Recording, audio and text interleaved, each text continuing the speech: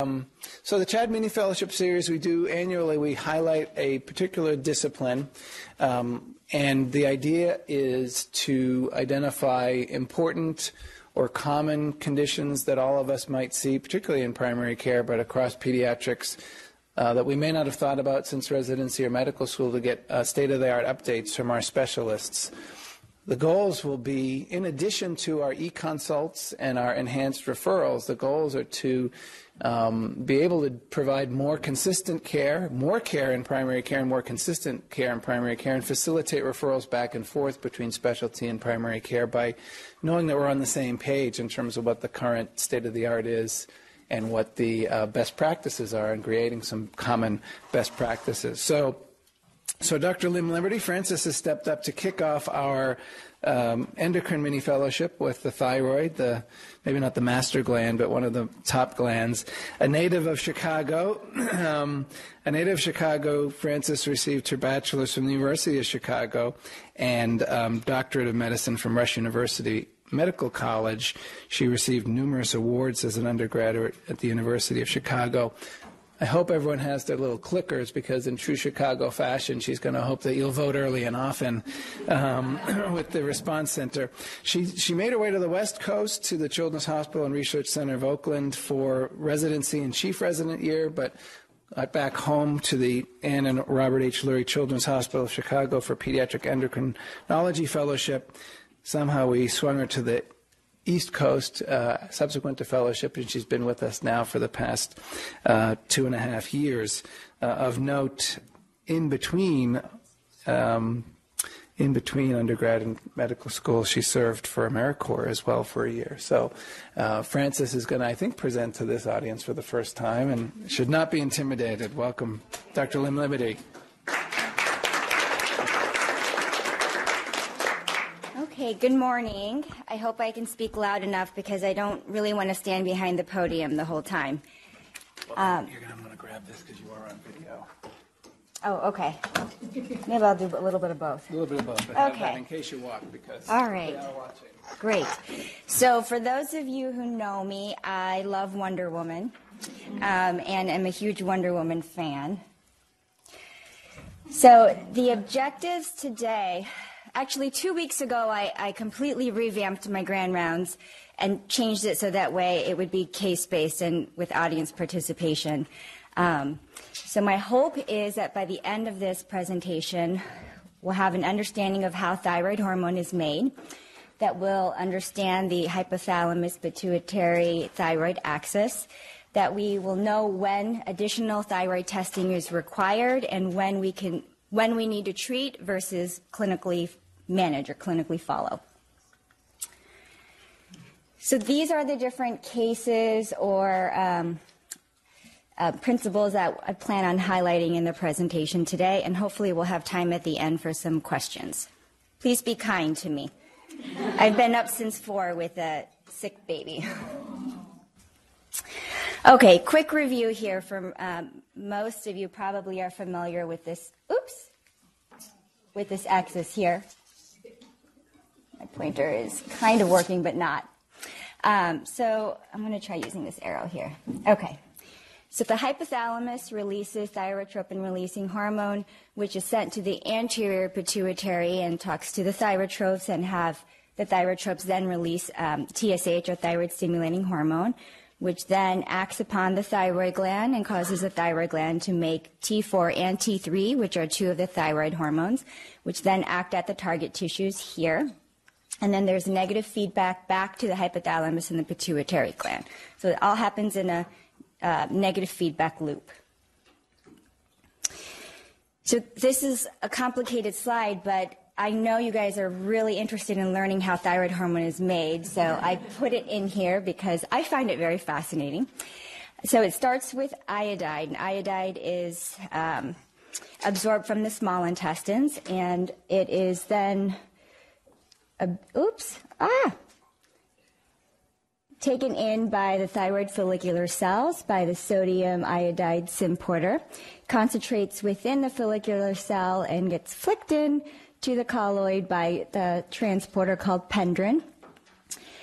The iodide is then oxidized to iodine by, this enzyme is now called DUOX2, which releases hydrogen peroxide.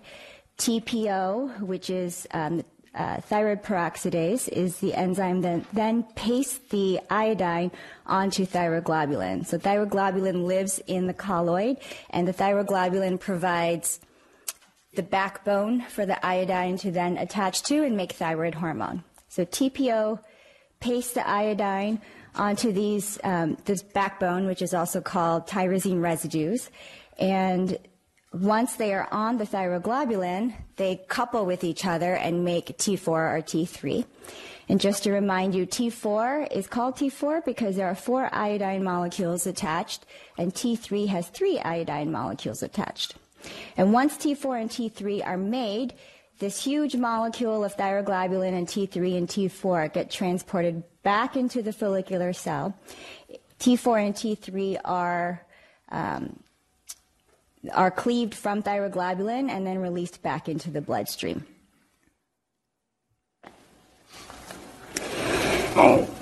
So T4 and T3 are the 2 thyroid hormone molecules that are made in, or that are released from the thyroid gland, but actually 80% of the T3 that's in the circulating bloodstream is created from the extrathyroidal conversion of T4 to T3 in any of these tissues. So deiodinases convert T4 to T3, particularly D1 and D2, and the deiodinases are ubiquitous in the body. Reverse T3 and T2 are inactive thyroid hormone molecules. All right, so first case here. Your office receives a newborn screen with results that are flagged that the TSH is elevated. And you can see the norm here is less than 15. So feel free to shout it out. What are some questions we need to ask ourselves when we see a newborn screen that comes back that's flagged this way?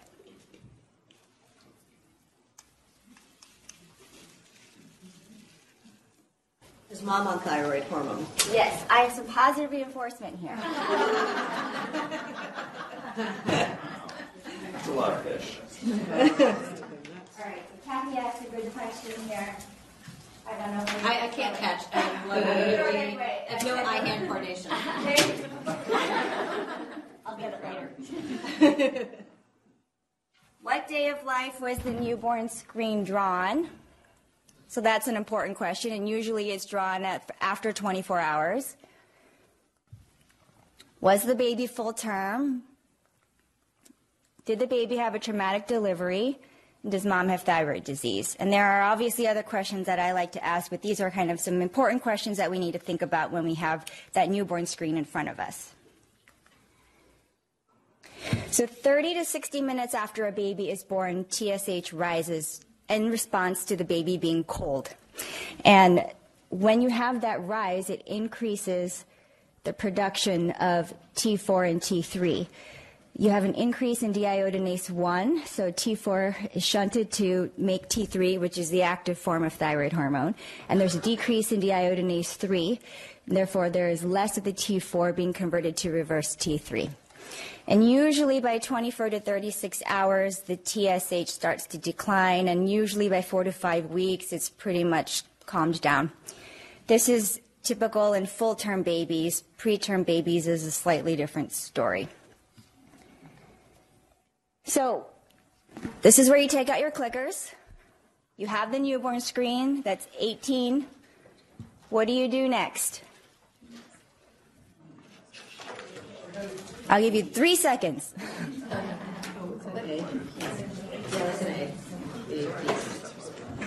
Okay? All right, I hope this works. All right. Yes, so I would also repeat the TSH and free T4.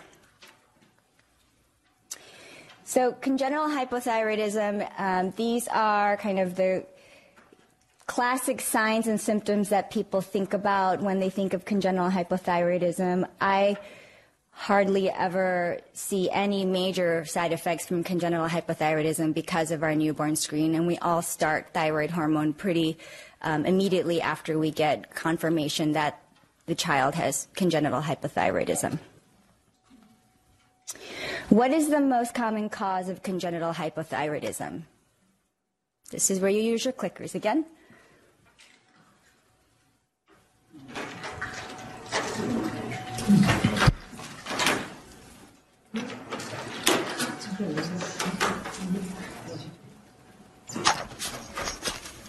Testing. Is this on? Okay, great. All right. Oh, nice. Interesting breakdown here. All right, so the answer is B, thyroid dysgenesis. 85% of congenital hypothyroidism is caused by thyroid dysgenesis. So that could mean being born without a thyroid gland, having an ectopic thyroid gland, or having a small thyroid gland. So the treatment, as we all know, is Synthroid, and if you talk to an endocrinologist, we prefer the brand name Synthroid because of the consistent bioavailability. We typically like to start it within 2 weeks of life. Why? What is the most important thing that we think about when we start thyroid hormone in a baby? Brain development, absolutely. So thyroid hormone is essential for the first 2 to 3 years of life in neuronal myelination.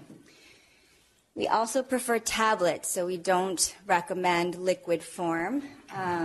Again, because the bioavailability in liquid decreases as it's out. And the recommendation is typically to crush it and mix it with a small amount of expressed breast milk or any form of formula or even a little bit of water. And it should not be mixed with soy formula. We follow these kids pretty frequently in that first year of life because, as you may or may not know, thyroid hormone is technically best absorbed on an empty stomach, but you're not going to get a 1-month-old on an empty stomach. And so we follow thyroid levels frequently in order to adjust our medication appropriately. All right, next case. So you have a 3.5-week-old baby, normal birth weight, but has not been gaining weight, not feeding well, and is more sleepy. And though he passed his newborn screen, one of the tests that you want to send are thyroid function tests. You get a free T4 that's 2.1, and these are the reference ranges here, and a TSH of 8. What is going on? How do you interpret these results?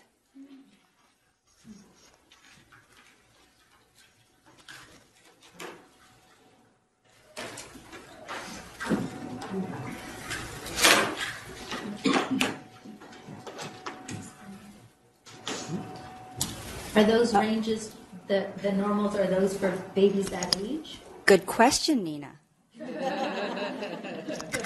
She gets a fish for that. You do get a fish for that. I won't embarrass myself by throwing it, but if you want to come down, help yourself.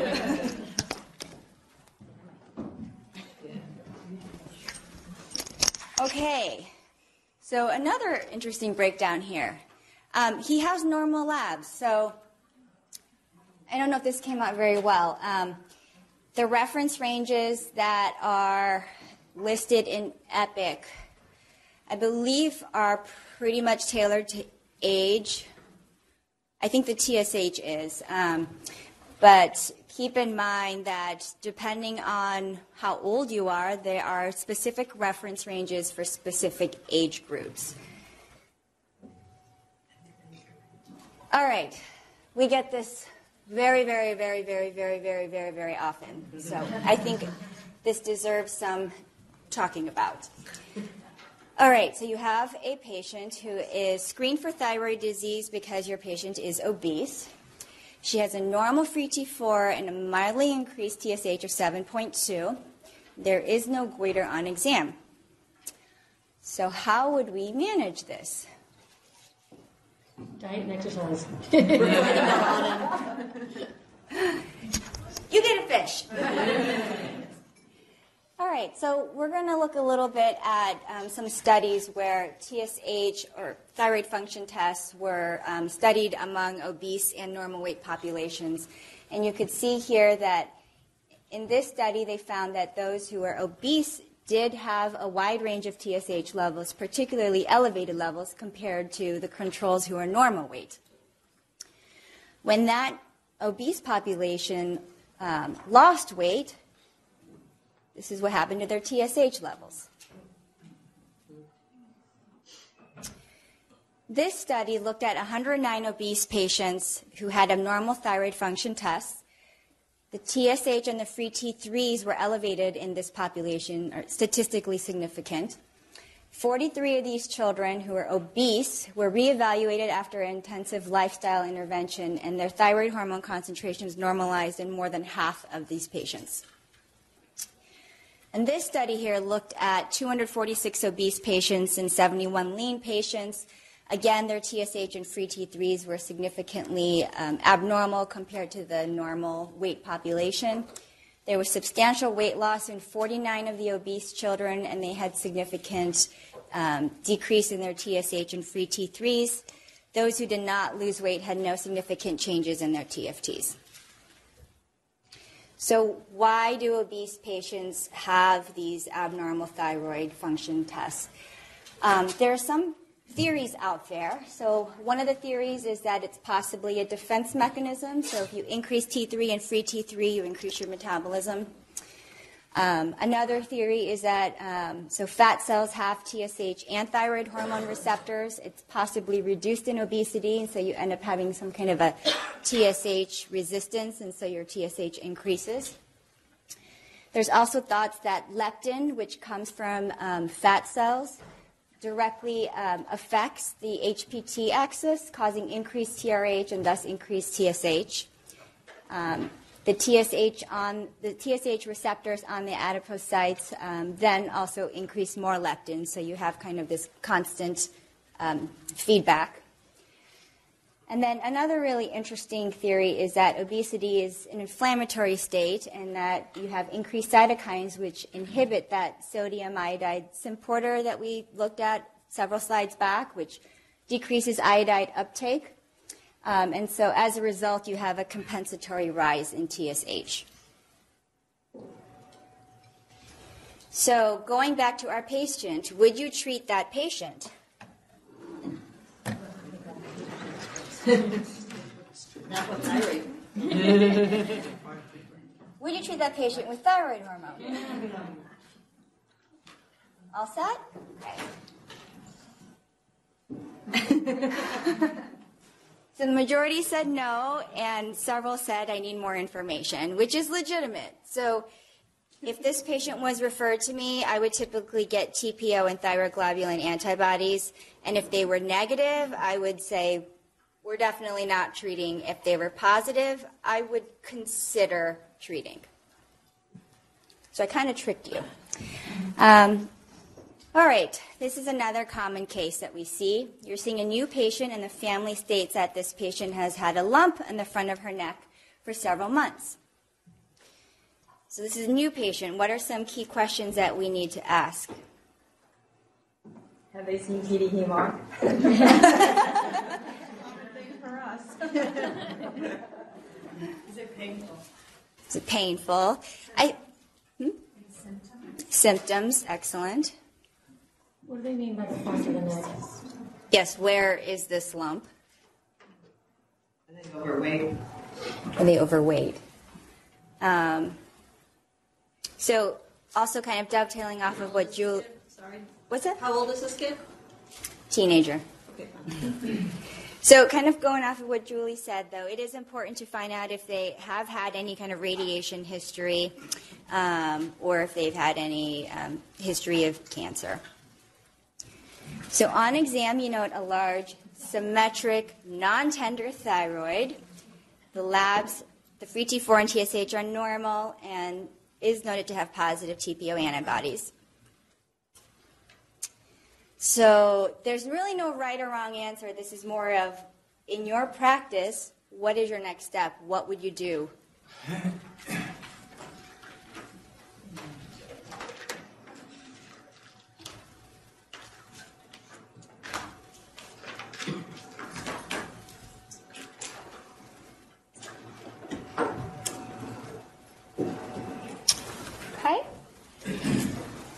Looks like there's a pretty good split. Majority says thyroid ultrasound, which is often what happens. They end up with a thyroid ultrasound and then end up coming to see us.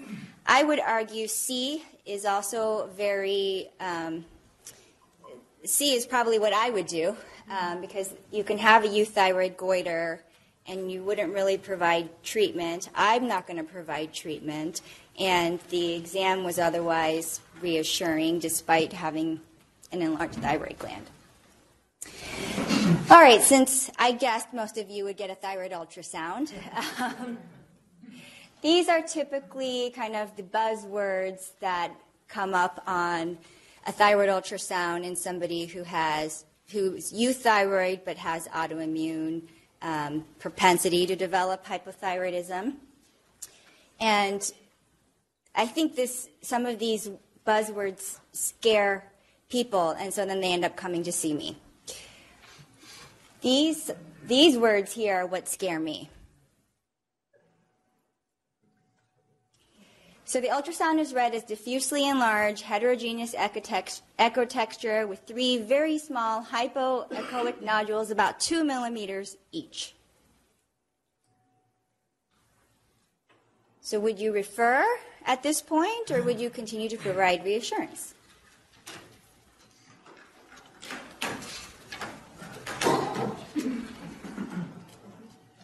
Just to plug, I would e-consult you, which I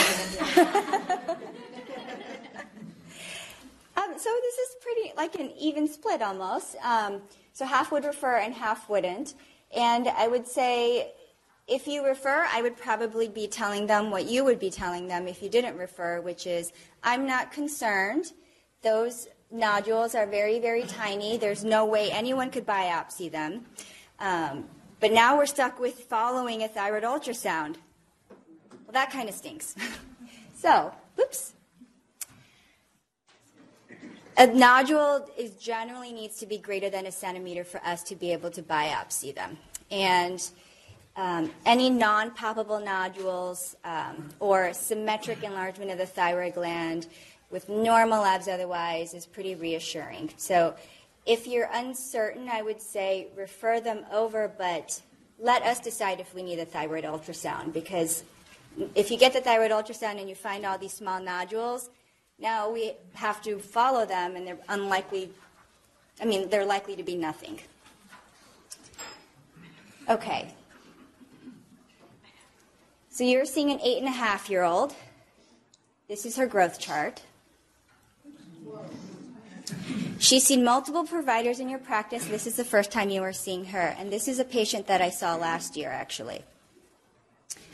Her TSH was 1,536, and her free T4 was less than 0.4.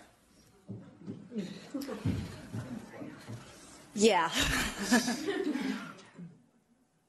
So the most common cause of hypothyroidism is autoimmune, which is also called Hashimoto's thyroiditis or chronic lymphocytic thyroiditis.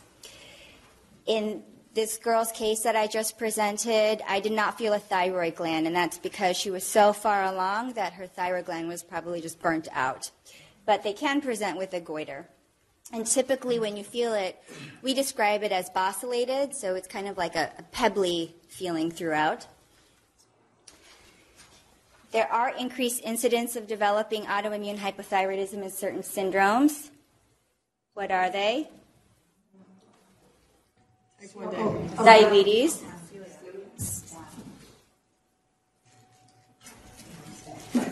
I didn't actually write type 1 diabetes, but yes. So Down syndrome, Turner syndrome, Klinefelter, Noonan. And if you have an elevated TPO versus thyroglobulin, that generally confers a greater risk to developing overt hypothyroidism. So these are the typical clinical symptoms. I won't go through them all because we all know what they are. Typically, school performance is not affected.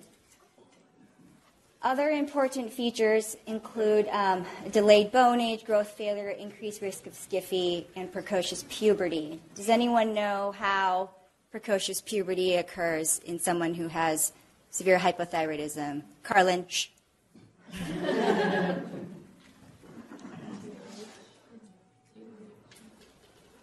Did someone say that TSH has the same alpha receptors as FSH and LH? Yes, that's right. So you have crossover of receptors. The treatment is thyroid hormone. After treatment is started, their TPO antibodies do decrease, but they typically remain elevated, so we don't actually follow TPO antibodies. And if it's severe enough, you need to start at a low dose. So that girl that I just presented, I started her at 12.5, and I went up very, very slowly. And the reason is there are case reports out there that report increased ICP as a side effect of starting levothyroxine at too high of a dose. Again, we do not recommend the liquid formulation. Thyroid hormone has a half-life of 1 week, so to reach steady state, it takes a long time. So if you're checking that dose, you need to repeat the levels in 4 to 6 weeks in order to make sure that it's at steady state. And the reason I'm bringing this up is because I've had a lot of pediatricians ask me, can I treat this in my office? So if you feel comfortable doing that, just know some of these important issues.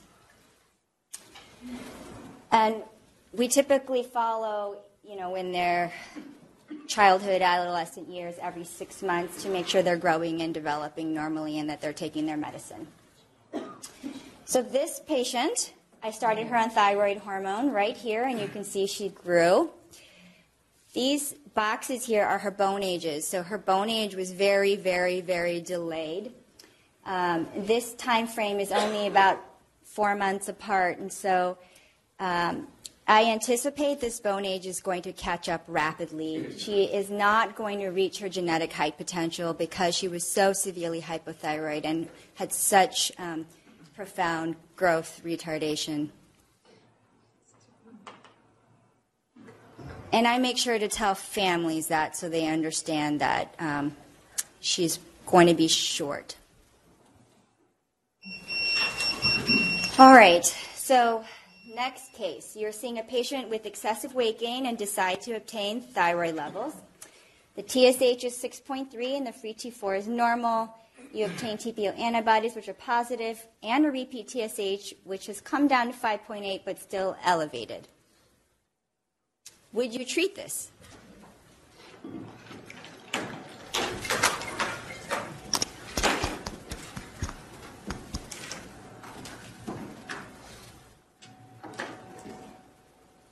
So it looks like the majority says no. So she has what we call subclinical hypothyroidism. So that's when you have a TSH that's elevated but below 10, normal free T4 or T4. Keep in mind that you can have, so when we grab levels, we are grabbing 1 point in time. But thyroid hormone levels, as we know, are dynamic because there's constant communication between the pituitary and hypothalamus. So as a result, you can, at 1 point in time, get a TSH that's somewhere between 6 and 15, which can be a normal, appropriate response to a transient decline in thyroid hormone levels. And it's generally benign. So just a brief review on the natural history of subclinical hypothyroidism. This meta-analysis looked at several observational studies, 250 total kids with subclinical hypothyroidism with an average of 4.3 years of follow-up. And the number of patients who went from subclinical to overt hypothyroidism, who remained subclinical, and who became euthyroid was pretty much split a third, a third, a third. When you actually kind of tease out, though, these different studies, so these top studies here used a TSH cutoff of 20, and these studies used a TSH cutoff of 12. And because of the different cutoffs, the actual numbers of who ended up becoming overtly hypothyroid did change versus those who remained subclinical and those who became euthyroid. But overall, the majority still ended up not becoming overtly hypothyroid. And this was a 5-year prospective study that asked the question, does it matter when you present what your levels are, does that somehow predict if you will end up becoming overtly hypothyroid? They split the kids up into two groups. So the first group here was euthyroid at diagnosis, and only 12% became overtly hypothyroid, and the majority remained euthyroid. This group here had subclinical hypothyroidism, 30% ended up overtly hypothyroid, and 40% ended up normalizing their levels. And overall, if you looked at the whole population, the majority were euthyroid by the end of follow-up. So there are a lot of other questions that come up when you think of subclinical hypothyroidism. Does it affect your neuropsychological development? All of these studies here found that if you had subclinical hypothyroidism, it did not affect IQ scores. These two studies thought maybe there was some poor performance in those studies that measured attention, but look at how few cases or how small the studies were. Another question is, does subclinical hypothyroidism affect growth? And the answer is no. Does subclinical hypothyroidism cause elevated BMI? Well, I think thinking back to what we discussed earlier, we do know there's a higher prevalence in obese, but the TSH resolves with weight loss, and even giving thyroid hormone is associated with little or minimal BMI change. Possibly subclinical hypothyroidism could be correlated with elevated cholesterol levels. And this cross-sectional study here did find there was increased risk of hypertension in those with elevated TSH levels in children, but it did not pan out in adolescents. I don't know why. So in summary, a TSH that's mildly elevated in obese is likely because of the obesity. Most children do not have symptoms of hypothyroidism, of overt hypothyroidism, because their free T4s are normal. Studies in older kids did not find any clear association between subclinical hypothyroidism and impaired neuropsychological development. It was not associated with adverse growth effects, but possibly with cardiovascular parameters. So, next case. You have a 2.5-year-old with trisomy 21 who's due for the annual TSH and celiac screen. The TSH is 6.7 and the free T4 is normal. Would you treat this?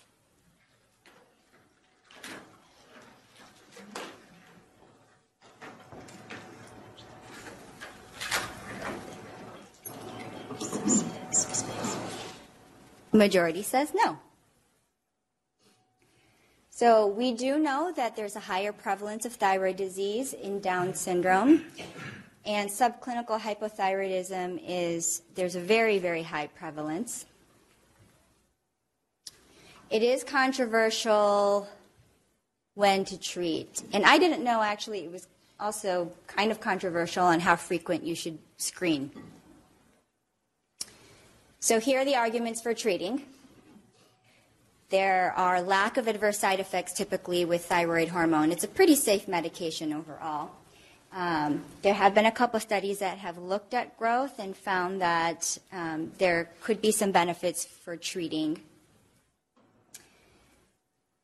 Another argument is you want to prevent the progression to severe hypothyroidism. Possibly can lead to better intellectual outcomes.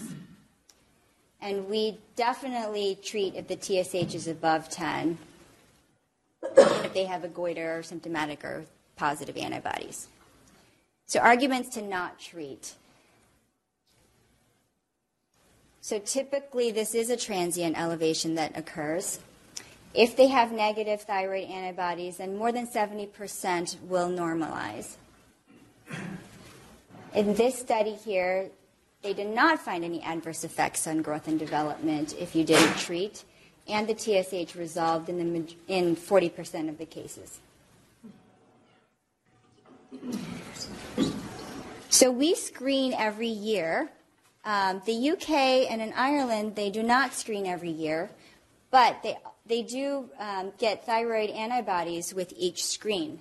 And studies have shown that if you have positive TPO antibodies, you typically do end up becoming hypothyroid, but we're not sure when that happens. So it's probably a good argument, actually, for getting TPO antibodies when you're screening your kids with Down syndrome. Okay. Yes. So if you don't treat that kid that has an elevated TSH with Down syndrome, do you repeat the levels at 6 months instead of waiting for another year? Or Yeah, I would probably follow it in 6 months. Okay. Thanks. Does anyone know what the natural treatment is? Okay, we're going to talk about it. So one of your adolescent female patients has positive TPO antibodies, has been euthyroid for a couple years. Today it looks like she's become hypothyroid. Her mom is on Armour Thyroid, and she swears by it, says that it's the only thing that's made her feel better. And she wants you to start her daughter on Armour Thyroid. Would you start her on this, or would you argue for starting her on synthetic thyroid? Unnatural thyroid. Right.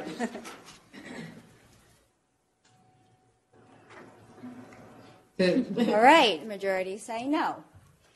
Okay, so what is Armour Thyroid? It is dried up, ground up swine or porcine thyroid that's put into capsules. It goes by Armour Thyroid or Nature-Throid. And it was actually the treatment prior to us inventing synthetic levothyroxine. The ratio of T4 to T3 in desiccated thyroid extract is about 4 to 1, whereas in humans the ratio is about 14 to 1. So that means you have a relative excess of T3, which can lead to supraphysiologic levels of T3.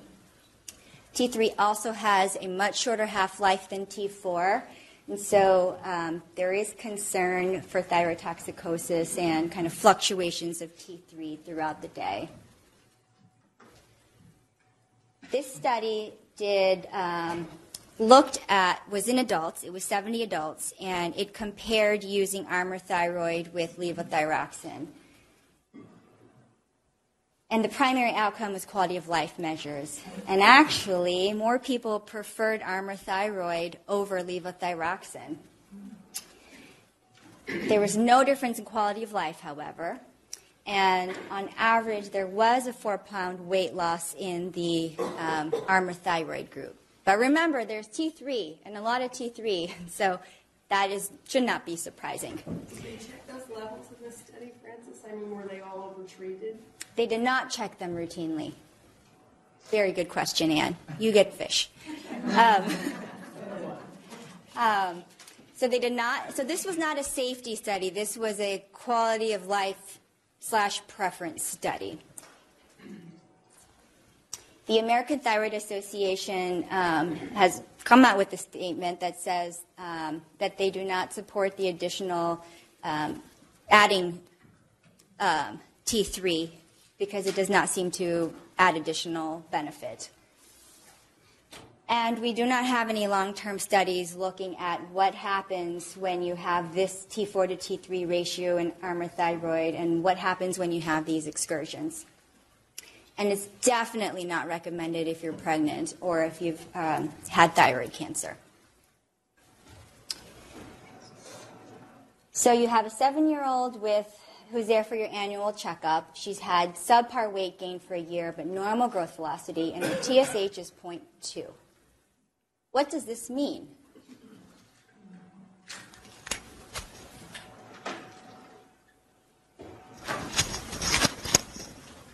Ready? So it looks like the majority feel like she has subclinical hyperthyroidism. I would argue that she has normal thyroid function. So a low TSH doesn't always mean hyperthyroidism, right? It can be a normal variant if you have a normal free T4, or you're right, it could be subclinical hyperthyroidism. When an assay is set up, it takes the general population and those who are presumed to not have thyroid disease, and then it makes a cutoff, right? 2 standard deviations. So if you're below 2 standard deviations or above, you're considered to have abnormal levels, even though you could actually have normal levels if you just happen to live outside of that range. But she does warrant being followed in case she ends up developing overt hyperthyroidism. So this is a very common scenario for someone who's presenting who is hyperthyroid. Difficulty sleeping, inability to focus at school, polyuria, polydipsia, even polyphagia, loose stools. She's tachycardic on exam. Her skin feels moist and oily. You don't note any tremors, but you think she might have some mild exophthalmos. So what labs would you get?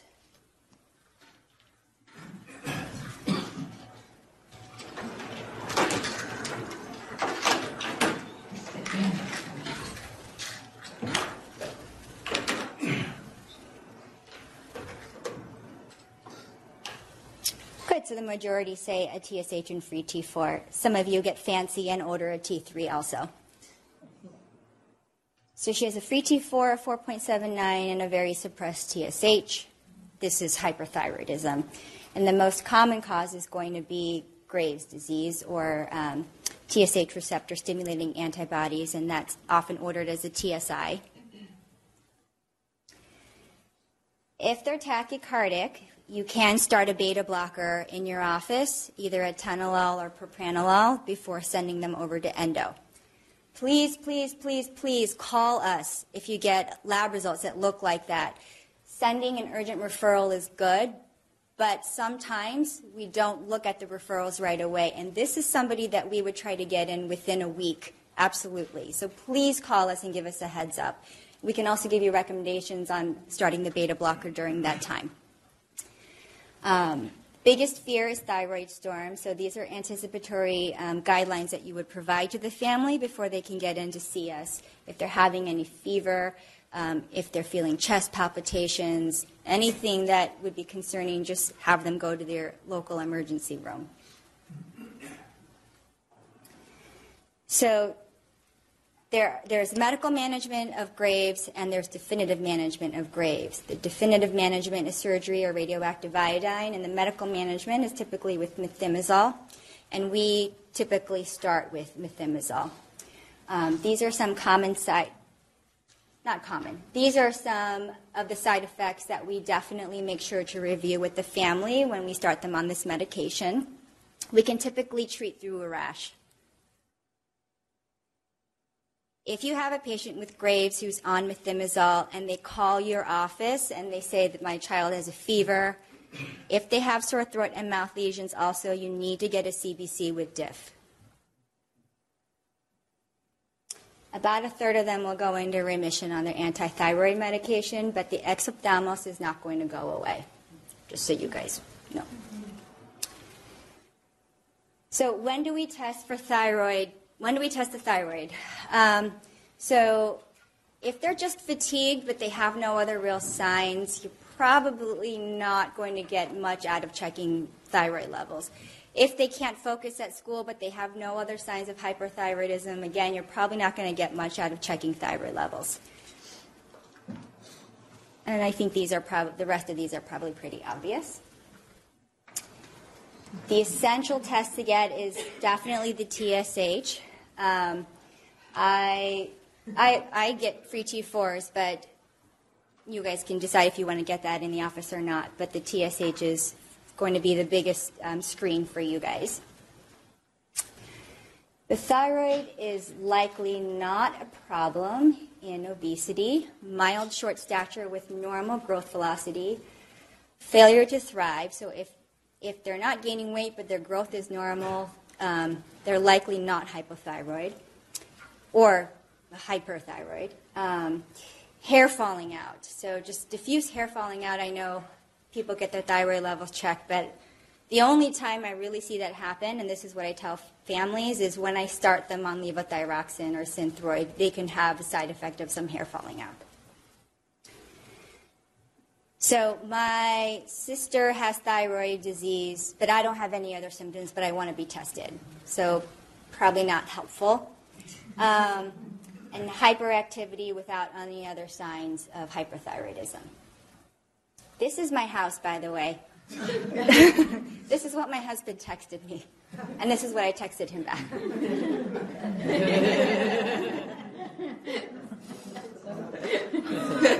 All right. So what would be considered an urgent referral? A very elevated TSH and a low free T4, or what we just talked about with hyperthyroidism. We are always happy to consult and talk with you about any case, but these specific cases, I would say, please pick up the phone and call us.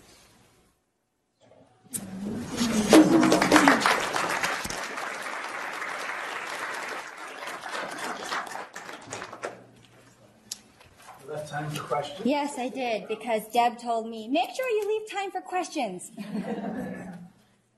Dr. Chapman, Steve, keep using this because they're listening. Another time we see some people order thyroid function tests are in the context of depression, particularly with adolescents. I wonder what your thoughts are about the utility of that.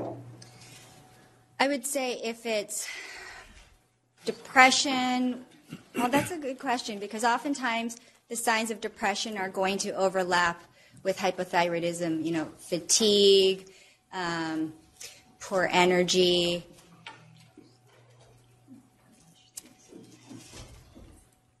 I don't think there's anything wrong with getting thyroid levels when you have that case, because you do have multiple signs that could indicate hypothyroidism, especially if there's a strong family history of autoimmune hypothyroidism. I do caution the family that there are signs of depression and signs of hypothyroidism that overlap, and so getting these tests will help us rule out that there isn't an organic cause for why your child is feeling this way, but remember that all these signs do overlap. Kathy, Dr. Shubkin. You mentioned the family history. Can you tell me what family history is important? Because when I ask a family history question for thyroid disease, everybody's sister and aunt and grandmother is on thyroid medication. And I don't know what's significant or not. Yeah. So when I get that kind of history and they say thyroid disease, I probe further and I find out, when were they diagnosed? Do you know if they have had autoantibodies checked? Do they have Hashimoto's thyroiditis? Why were they started on the thyroid medication? And usually that helps sort through just like general thyroid disease versus it looks like there is an autoimmune history in the family. Sometimes I ask them what thyroid hormone they're on, and sometimes I get the answer, it's something that my naturopath prescribed for me, and then I start to think, okay, maybe then it's not autoimmune thyroid disease, or I probe further, what kind of testing did your naturopath do in order to put you on this medication? So it's delving even farther into the history. Or family history of other autoimmune. Mm-hmm. Yeah. Charlene, Dr. Nat. Why do you think they prefer the dosing? Do you think that do they feel like jazzed after, like caffeine in the morning? Yeah, that's kind of my suspicion. I think they probably get that extra feeling that makes them feel extra better. How do you get that? I mean, if you have someone swearing by it, how do you counsel them? Right? I mean, you're not going to counsel me out of my coffee in the morning. Yeah, and sometimes you can't. Typically when I talk about safety and when I go over the T3, that changes their thoughts a little because I'm using the word safety concern. But in, some families, they really swear up and down that, Armour Thyroid is the only thing that helped.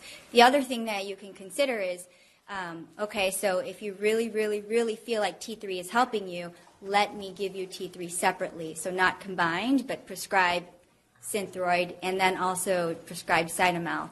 However, in order for it to actually be effective, you need to give it 3 times a day. And so are they going to be doing that? No. You can also do, if you do it once a day, I mean, it's really going to be nothing.